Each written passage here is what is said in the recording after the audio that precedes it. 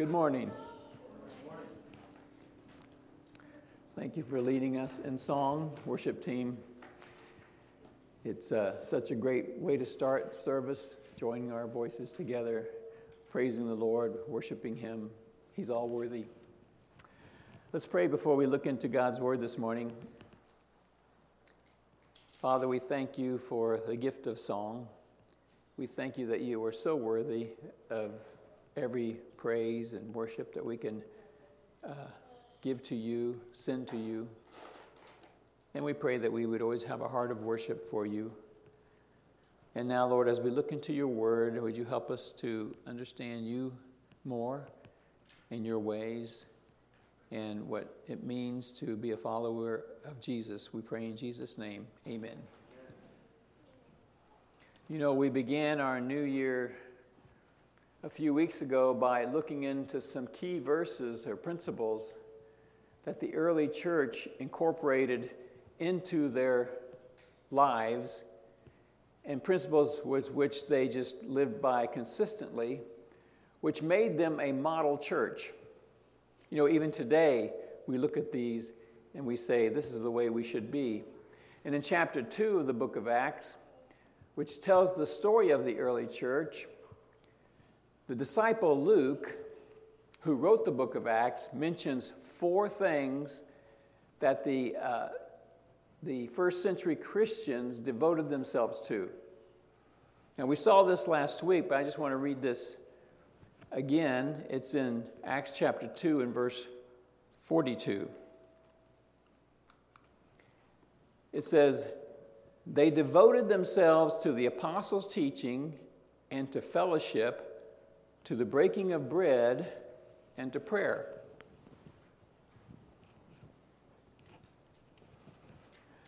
Now, 2 weeks ago, we looked into how crucial the Word of God was to our Christian faith. We need to be people of the Word, don't we? We need to have the Word kind of flowing through our minds, in our hearts, so that we can live by it. And, you know, it takes more than just a glance at it in order to do that. We have to be into it and be familiar with it and keep in tune with it. And if we neglect the Word of God, we can almost be certain that we're going to stumble in ways that we wouldn't have to. You know, in life's troubles, in relationships, in prioritizing, in decision-making, troubles that we could avoid by having the Word of God be our guide, our constant guide, our daily guide, helping us, teaching us, correcting us. And then last week we looked into the subject of prayer. And you know, prayer is so valuable, so helpful, and you know, the Bible tells us to pray. Jesus says, pray and never give up. And we saw how Jesus said that we should keep coming and keep coming and keep coming to the Father. And also, not just in asking things, if we use prayer a lot, well, it makes us stronger. It connects us to God more. It gives us a more of a humble attitude toward God because we're asking Him for something. We pray for our friends. We use it to help others, and it gives us a dependence upon God as we have a prayerful attitude. And today we're going to learn about fellowship. The apostles, they devoted themselves to teaching and to fellowship. Fellowship. What's so important about fellowship that Luke names it as one of the 4 key components of the early church? Now, you know, I can see prayer and the Word of God.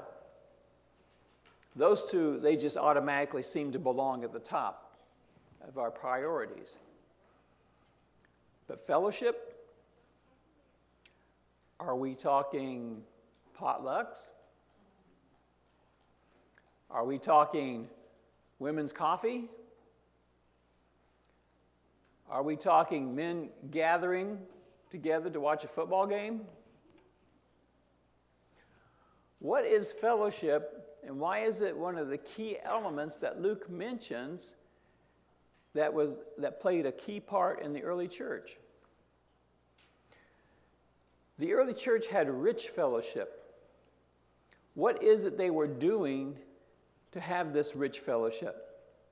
Well, let's just finish this little passage here, starting with verse 42 again, and going through verse 47 in Acts chapter 2. It says, "They devoted themselves to the apostles' teaching and to fellowship, to the breaking of bread and to prayer.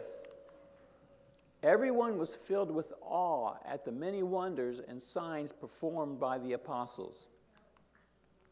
All the believers were together and had everything in common." There's an aspect of fellowship. "They sold property and possessions to give to anyone who had need." More fellowship. "Every day they continued to meet together in the temple courts. They broke bread in their homes and ate together with glad and sincere hearts, praising God and enjoying the favor of all the people. And the Lord added to their number daily those who were being saved."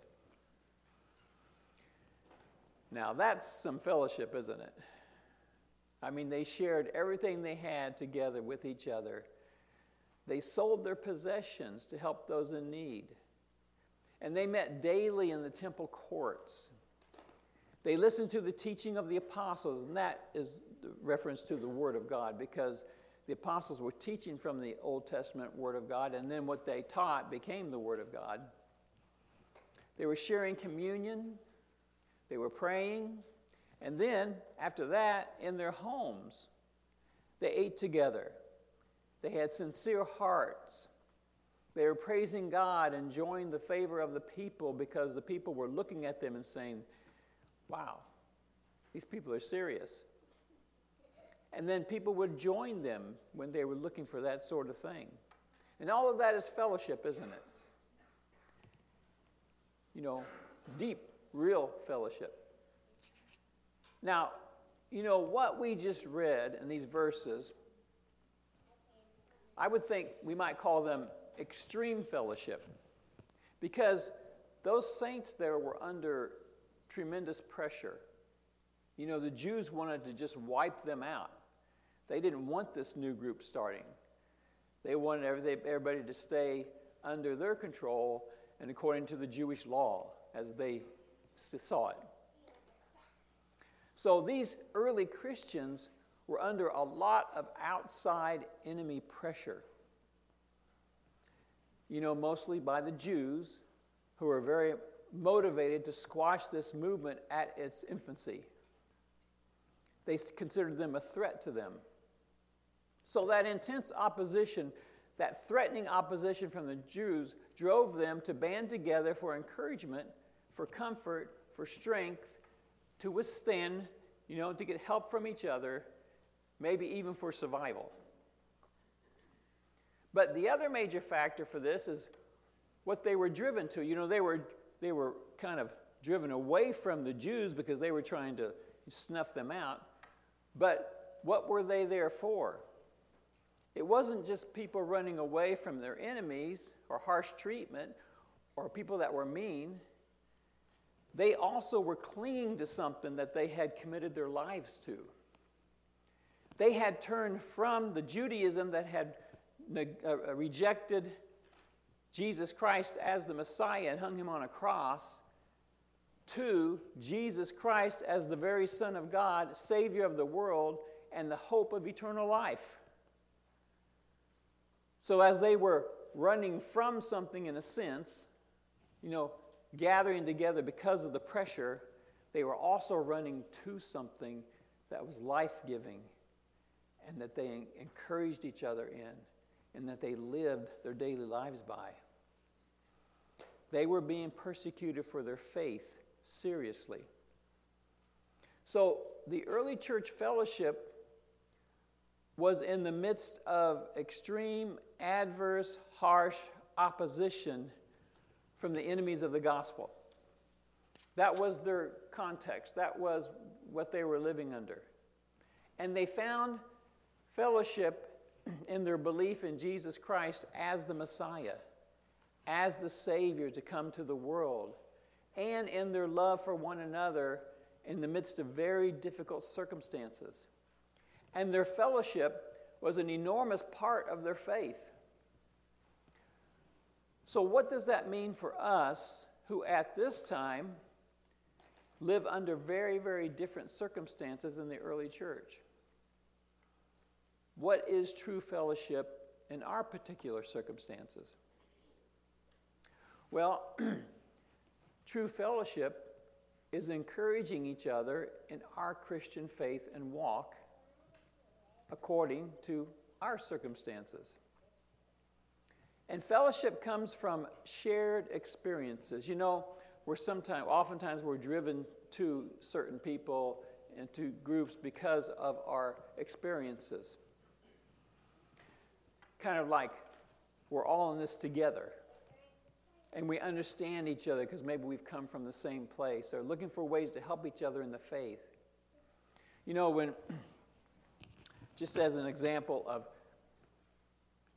fellowship, being able to help somebody, when we lived in Coldwater, Kansas for several years, I did a lot of substitute teaching in the schools. And when we were in the break room, for our lunch hour, there'd be so many teachers during a couple of different lunch hours. And the teachers would kind of bring up problems that they were having in the classroom or with a certain student. It was a small community, so everybody knew who everybody was. And there was no shortage of problems to talk about, to deal with. Teacher would ask, how did you deal with so-and-so? And then another teacher would share how she found a way to handle that problem that the teacher was talking about. And it could be a problem, it could be a problem of other students, but oftentimes it was the same student. And that was very comforting and helpful for the teacher with the problem student. And it was caring and comfort from someone who had shared experiences. And that's what often happens when we seek fellowship. Because we're coming to people who have, are in the same situations. We live in the same place. We deal with the same issues a lot of times. And when we help each other, that's fellowship. You think about moms in the midst of raising multiple kids and all of the situations they face. There can be helpful fellowshipping in that area, can't there? How about someone facing surgery you've already had and have already been through? There can be good fellowship there if you give tips to somebody on what's going to happen and what you can do to help. Who would be better to help a newly trained police officer than another experienced police officer? And who can relate to someone on active duty in the military better than someone who has already been there? What I'm saying is fellowship comes from experiencing similar circumstances and being able to relate to someone who needs encouragement. Fellowship is encouraging others in the faith because we live under certain circumstances, similar circumstances. And we know what that person is going through because we're either going through it now or we did. We've turned to Jesus Christ as our Savior, and we are here in Tahlequah, Oklahoma, for such a time as this. And we can look to encourage each other in the faith, and that is Christian fellowship. It's encouragement in the faith. It's being together and helping one another. It's fellowship in the Lord. Now, as I'm saying this, I fully realize that there are people in this church, when you talk about encouragers, people who help others, there are people in this church who are experts at this. I'm standing here talking, but there's people out there who know it better than I do. But I believe as we talk about New Year's resolutions, we dare not pass over this key concept of fellowship. Because in the early church, it was so much a part of their being, of their daily life, was this fellowship that they just drew from each other, that they just were encouraged so much from each other. And of course, like we said, they were in a much different circumstance. Their lives were at danger. They were going to jail. They were being beaten. But we can do similar things in our circumstances. Our circumstances are different, but the encouragement of fellowship is still needed greatly. People today need encouragement in different areas than those in first century Jerusalem. We need to hear each other's stories in order to know how we can overcome a lack of love for others. We can learn that from each other. How do you go on loving people when they treat you like that? Or we can receive encouragement on how to set a time to get into the Word of God like we should. Or how do we learn to build a productive prayer life? You know, some people really have a very productive prayer life. How can we from them? How can we help our children to follow Jesus Christ? That's a big one. You know, and it isn't always easy. But we can take tips off from some other people. How can we learn to treat our wives more respectfully? How are we able to share the gospel with someone? I'm not sure what's the best way. I've got this neighbor, and he does this. What do you think? What does it mean to love our wives and our children? How do we deal with that nasty old idea of being submissive? You know, there are so many ways we can enter into true fellowship, aren't there? Helping people face tough circumstances. Sharing with those who have different needs. From our past, you know, seeing the things that we have learned and being able to share them. Seeking out people to find out what they've learned in different circumstances. Now, you know, I realize that as I'm saying all of these things about early church fellowship and acts of kindness and helping people in need and reaching out to others who may be hurting and being able to relate to people in certain helpful ways, as I am saying these things about how the early church was involved in this level of true fellowship, I want you to know for sure that I realize that that kind of fellowship is happening in our church. I'm not here just saying that we lack it completely. I see a lot of it actually. I don't want you to think I'm blind to all the acts of love that are taking place. I know people helping others. I know of people helping others in very significant and even crucial ways. And, you know, you just kind of stumbled upon it. And then you find out it's been being done. And I also know that there are great acts of fellowship and caring that I'm not aware of even now. And I know that because from time to time, I'll hear somebody being greatly helped by others, and I didn't even know it was happening. So you can imagine it's still happening, and we don't know all that somebody is doing. And sometimes you find out about somebody who's just really pouring their life into somebody, and they never told anyone. They're doing it out of Christian concern and care for others. And that's a part of our Christian fellowship, isn't it? That's what we can learn from the first century Christians, even though our situation is much, much different than theirs. Now, I have a very positive opinion about how much good, loving fellowship takes place in this church. I am very positive toward this church. What this church is made of, the people, you people here, you people. I'm just so high on this church as far as the character of the people that we have here. And I teach these passages in order to teach the whole counsel of God. And I know that people are always at different stages of their growth in Christ. And these passages are good reminders for me personally. You know, in some areas, I may be higher than in other areas, but it's always good to be reminded of them. So, if I'm telling you something that you're doing great at, just know that it's still a good thing for us to hear it and to remind ourselves and to help others who may be not there yet. And so,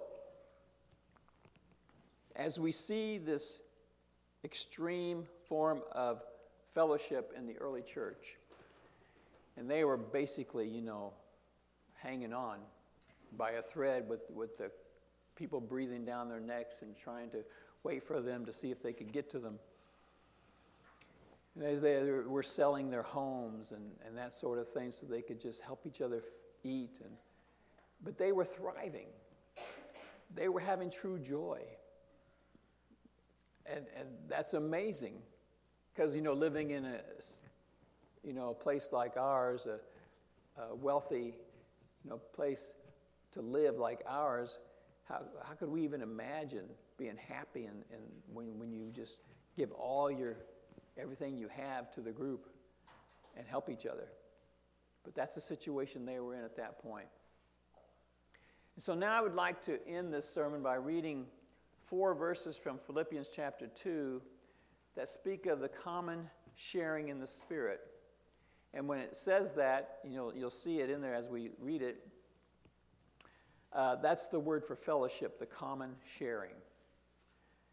And the Apostle Paul is telling these Philippians what it means to be, in great fellowship with the other Christians.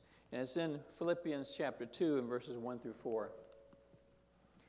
It says, "Therefore, if you have any encouragement from being united with Christ, if any comfort from his love, if any common sharing," that's it, the fellowship, "in the Spirit." And so you see, the fact that each one of us has the Holy Spirit, all who have turned to Christ, that's a sharing. That's a fellowship right there. Because we're all indwelt by the Holy Spirit if we've turned to Christ.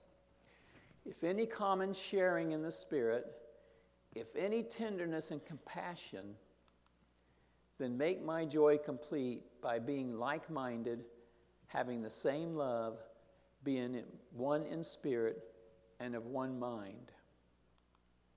Doing nothing out of selfish ambition or vain conceit, rather in humility value others above yourselves, not looking to your own interests, but each of you to the interests of others."